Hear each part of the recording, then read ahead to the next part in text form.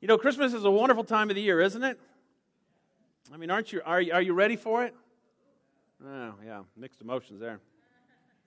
You know, in our culture today, many would say that Christmas is the most wonderful time of the year, right? I mean, you got with the kids jingle belling and everyone telling you, be of good cheer. It's the most, this is interactive today, okay? I mean, it is full of fun. It's heartwarming. It's different music that we sing, good cheer, gift giving. People wear different clothes sometimes, right? Decorate trees in their homes, have parties. It's this big break from the normal routine.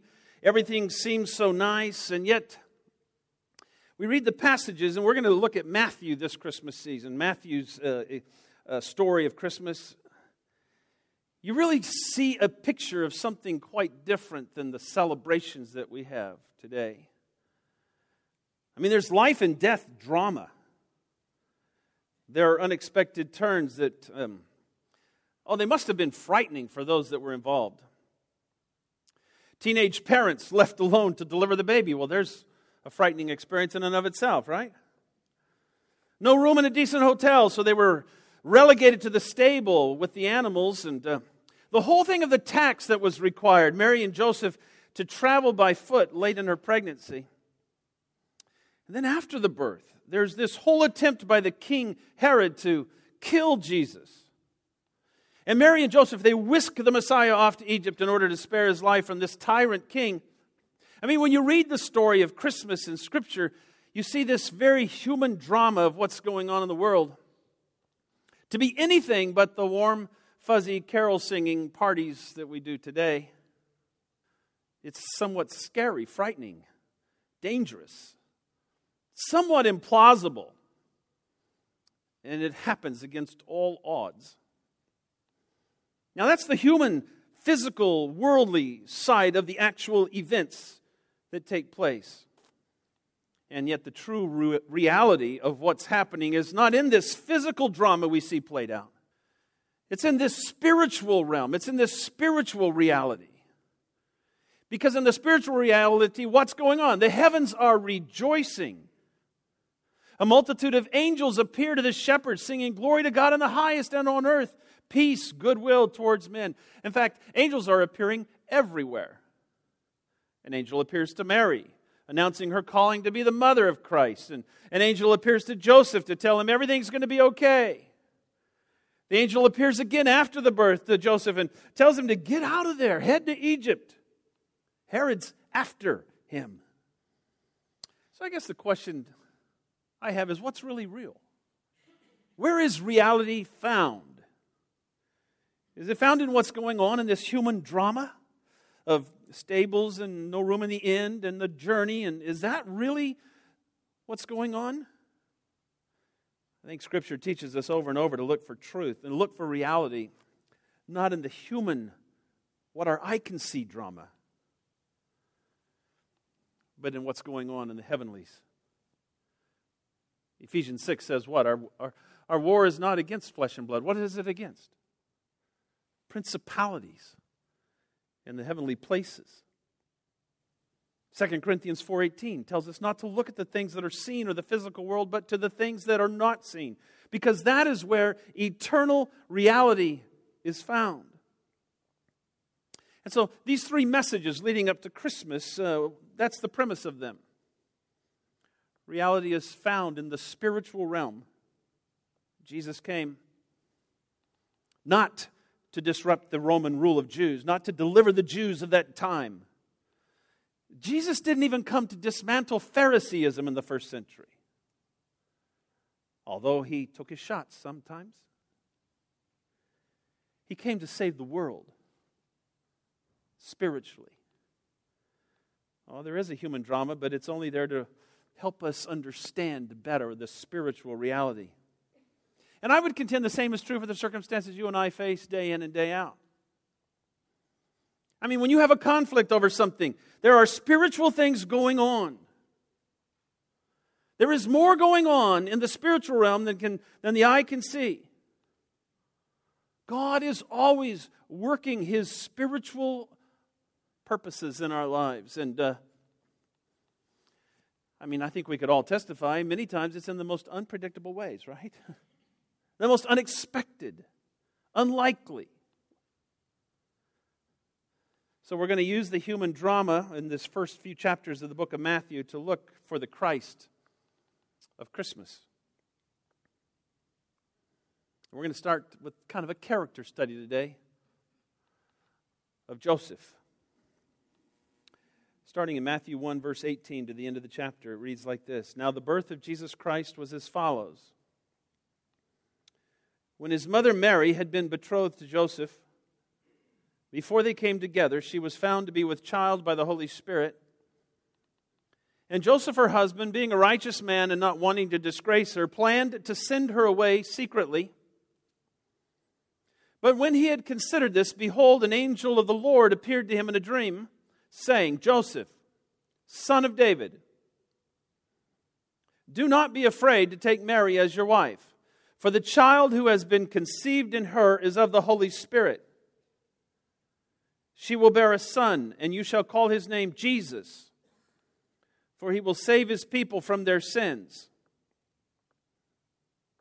Now all this took place to fulfill what was spoken by the Lord through the prophet. Behold, the virgin shall be with child and shall bear a son, and they shall call his name Emmanuel. And Matthew translates for us, which translated means God with us. And Joseph awoke from his sleep and did as the angel of the Lord commanded him and took Mary as his wife, but kept her a virgin until she gave birth to a son. And he called his name Jesus. Let me ask the guys in the room, how would you like to be cast as Joseph in this drama? I've always been intrigued with the role Joseph plays in this drama because I wonder what I would have done in the same situation. I mean, just think about it. He had lived his whole life in such a way to be thought of as a good person. It says he was a righteous just. He followed the Jewish law well. And in the context, that's what it means, that he had done all that he could to be a model citizen in the Jewish community. And people, his peers would recognize him as someone who was good, respectable, proper Jew. He's betrothed, engaged to Mary, which meant they were so engaged in that cultural context that it would take a divorce to get out of this. It was legally binding. They didn't live together, but were contractually committed to one another. Joseph had everything in front of him. Future looked bright for this Jewish man, and in a moment's time, in one manner of speaking, all of that was gone.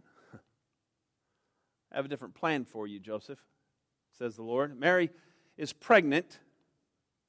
I wonder how that conversation went with Mary. I wonder how Joseph initially reacted to the news of his betrothed Mary was now pregnant, and he knows that he's not the father. We do know from the passage that Joseph eventually has this plan on how to fix the problem in the most logical way. Typical guy thing, right? We get a plan to fix the problem. He's going to send her away to most likely live out her pregnancy in kind of isolation, kind of hide her in some remote place. We don't want any public scrutiny. Not only that, the death penalty is for adulterous women. She's surely going to be seen as adulterous. I mean, there's a lot of spiritual lessons we can take away from this circumstance. And here's one. Taking matters into your own hands is not God's plan. Ever. Right? Taking matters into your own hands is not God's plan ever. In other words, when we take matters into our own hands, we're acting out of our flesh. Our flesh has ideas in which it thinks it can make things right. It can correct things, fix things. And sometimes we see a problem. We don't consult the Lord. We just run off and try to fix those things. I say it with some emotion because I'm speaking to moi. You see, Joseph had decided what should happen, and let's just strike out and do it. Let's fix it. It was the logical thing to do. So I ask you, when you're faced with problems, is your initial reaction to find the most logical way of solving them and then acting upon it? Taking matters into your own hands? I think sometimes we just need to hear this, that taking matters into our own hands is not God's plan, ever. I mean, Joseph thinks he has a problem, doesn't he? Joseph says, I've got a problem. Let me ask you, does God think Joseph has a problem? I mean, God did this. Have you ever been in a situation that you thought was a real problem, and after it all played out and you realized that God had this incredible purpose for what you went through?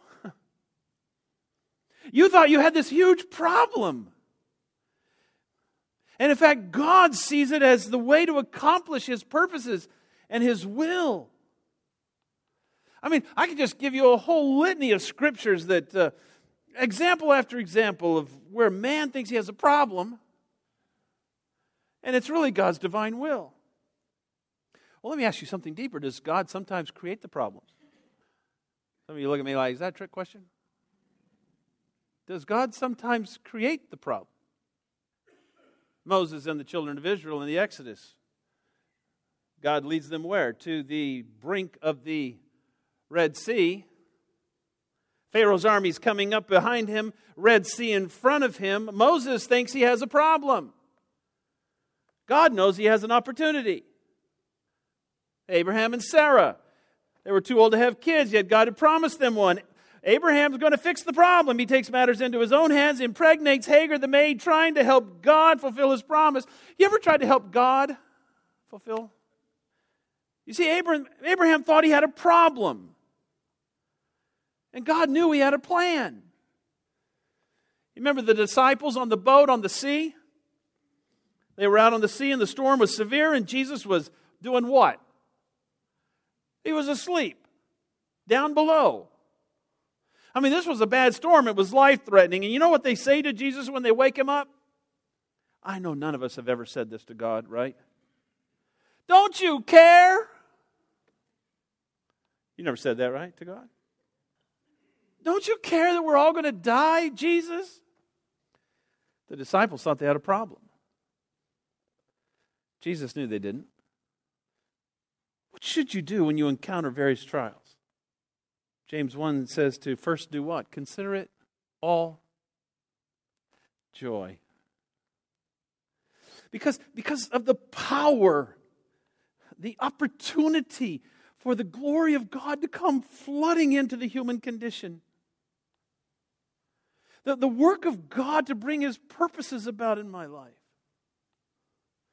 And secondly, not to see the problem. I like that little phrase. Let's see if I can remember it. Your problem is you think your problem is your problem. You ever heard that?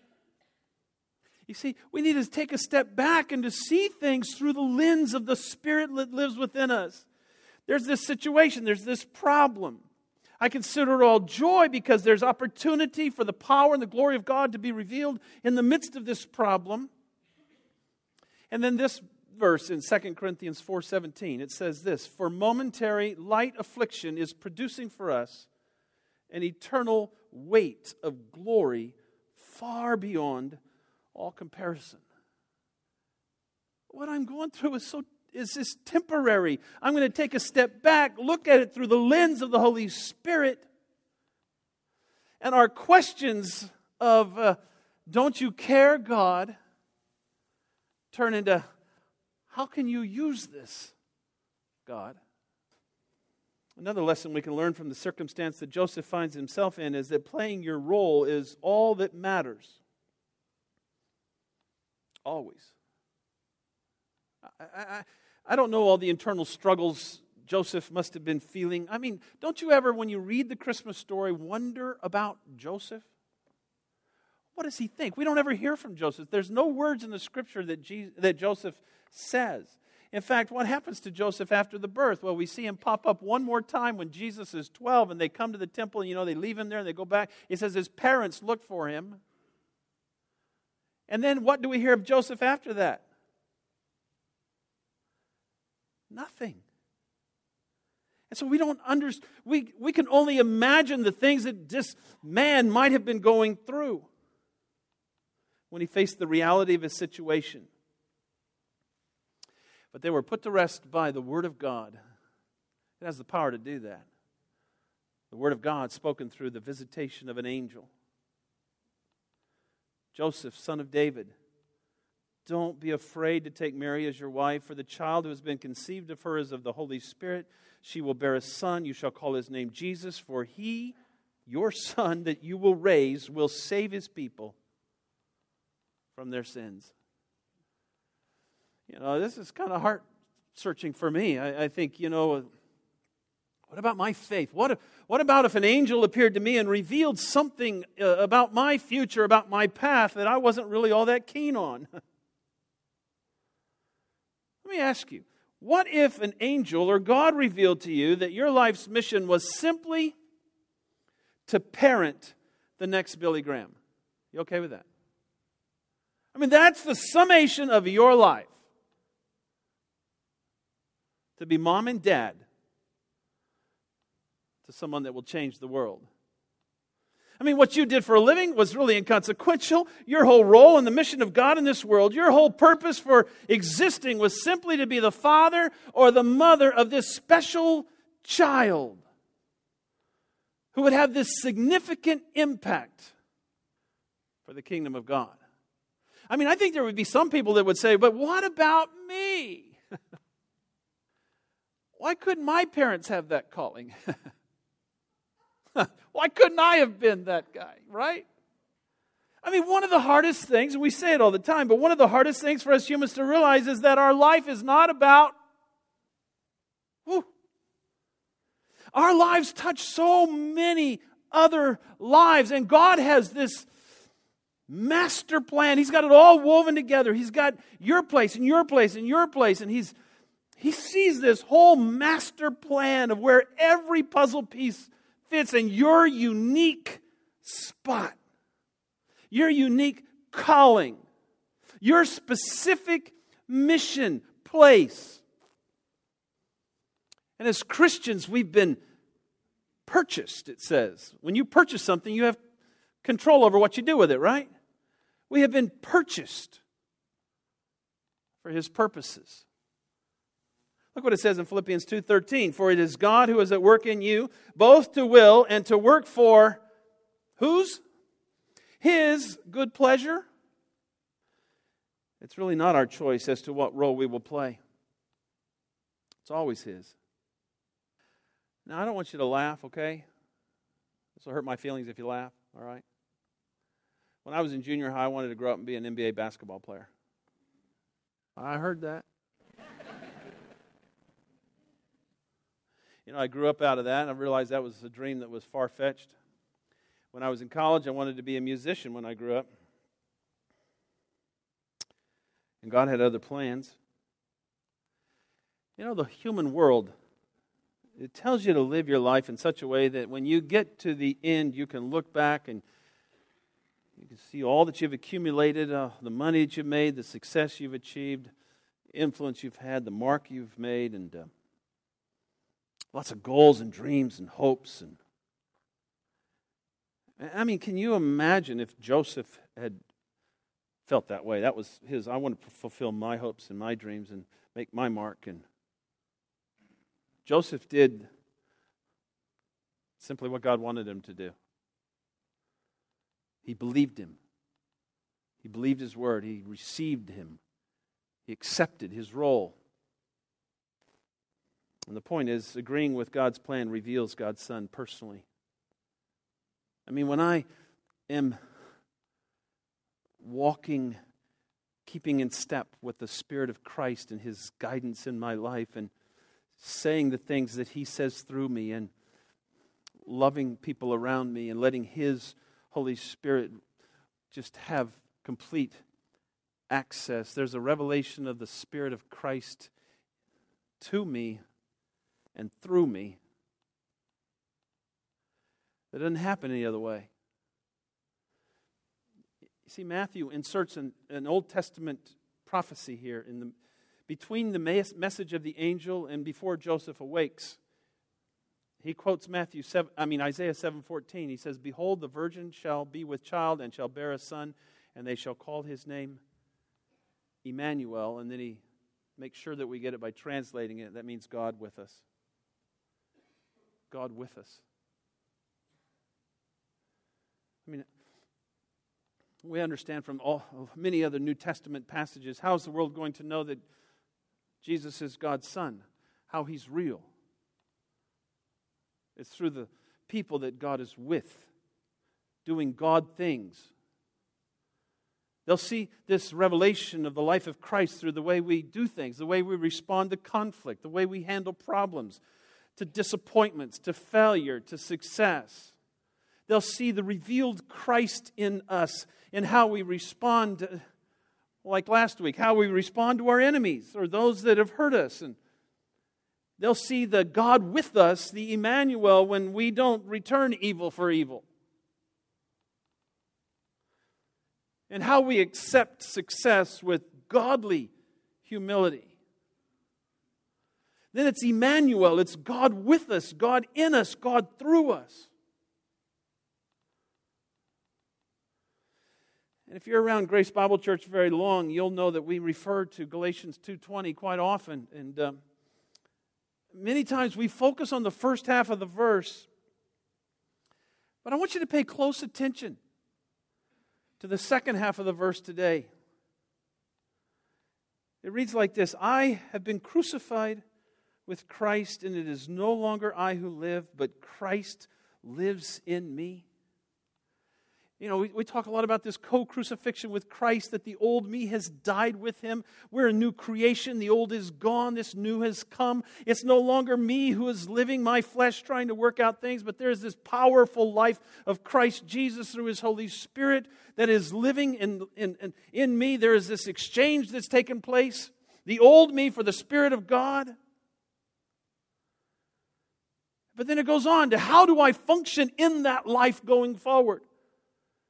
The second half of the verse, and the life which I now live in the flesh, in this body, I live by faith in the Son of God,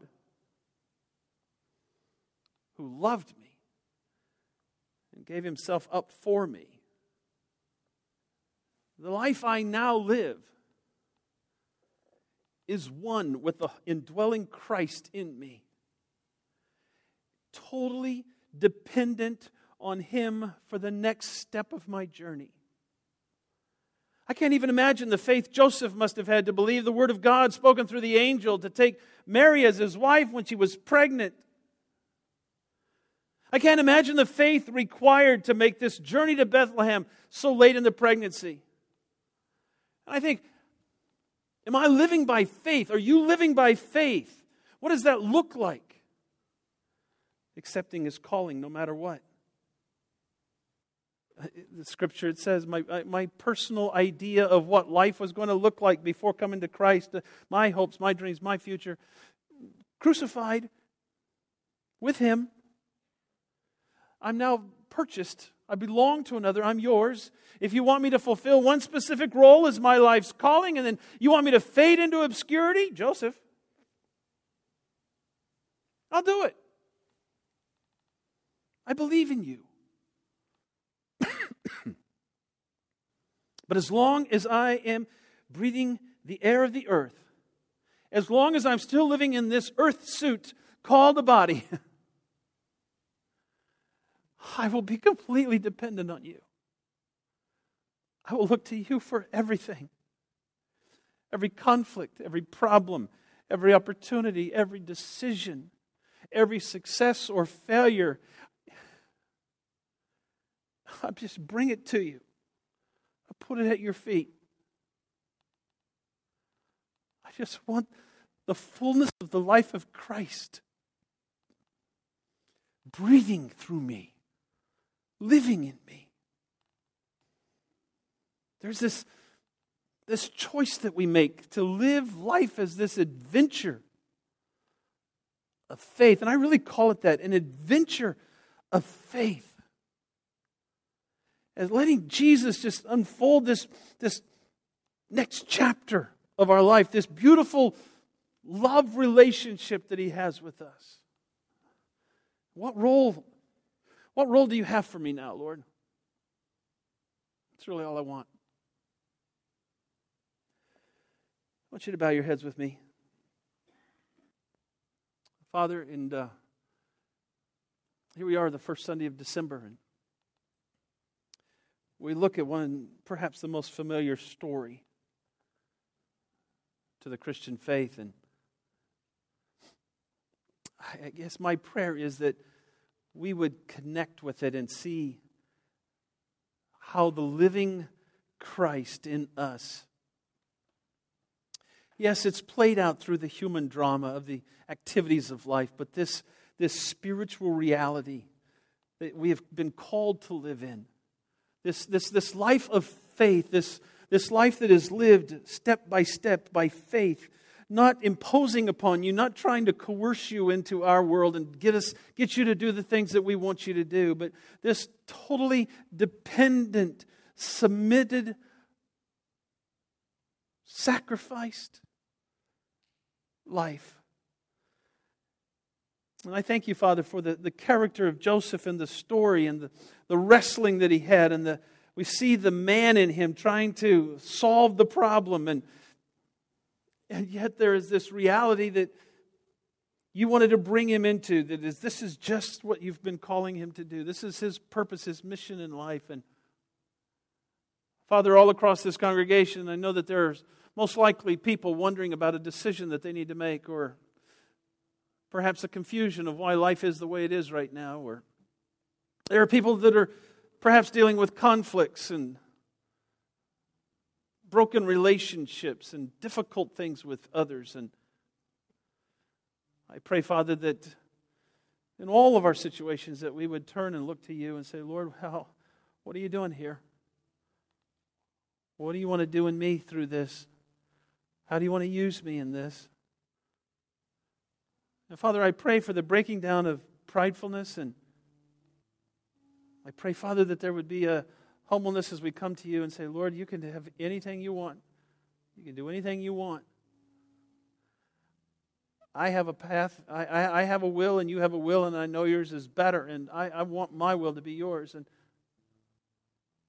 I want to make the changes in order to be able to line up with what it is that you're doing in the world. And I just want to be a part of what you're doing and who you are. And I can have that peace and that rest and that relaxation in you, Father. So give me that faith. Give me that kind of belief system, that kind of ever-reaching, ever-guiding faith.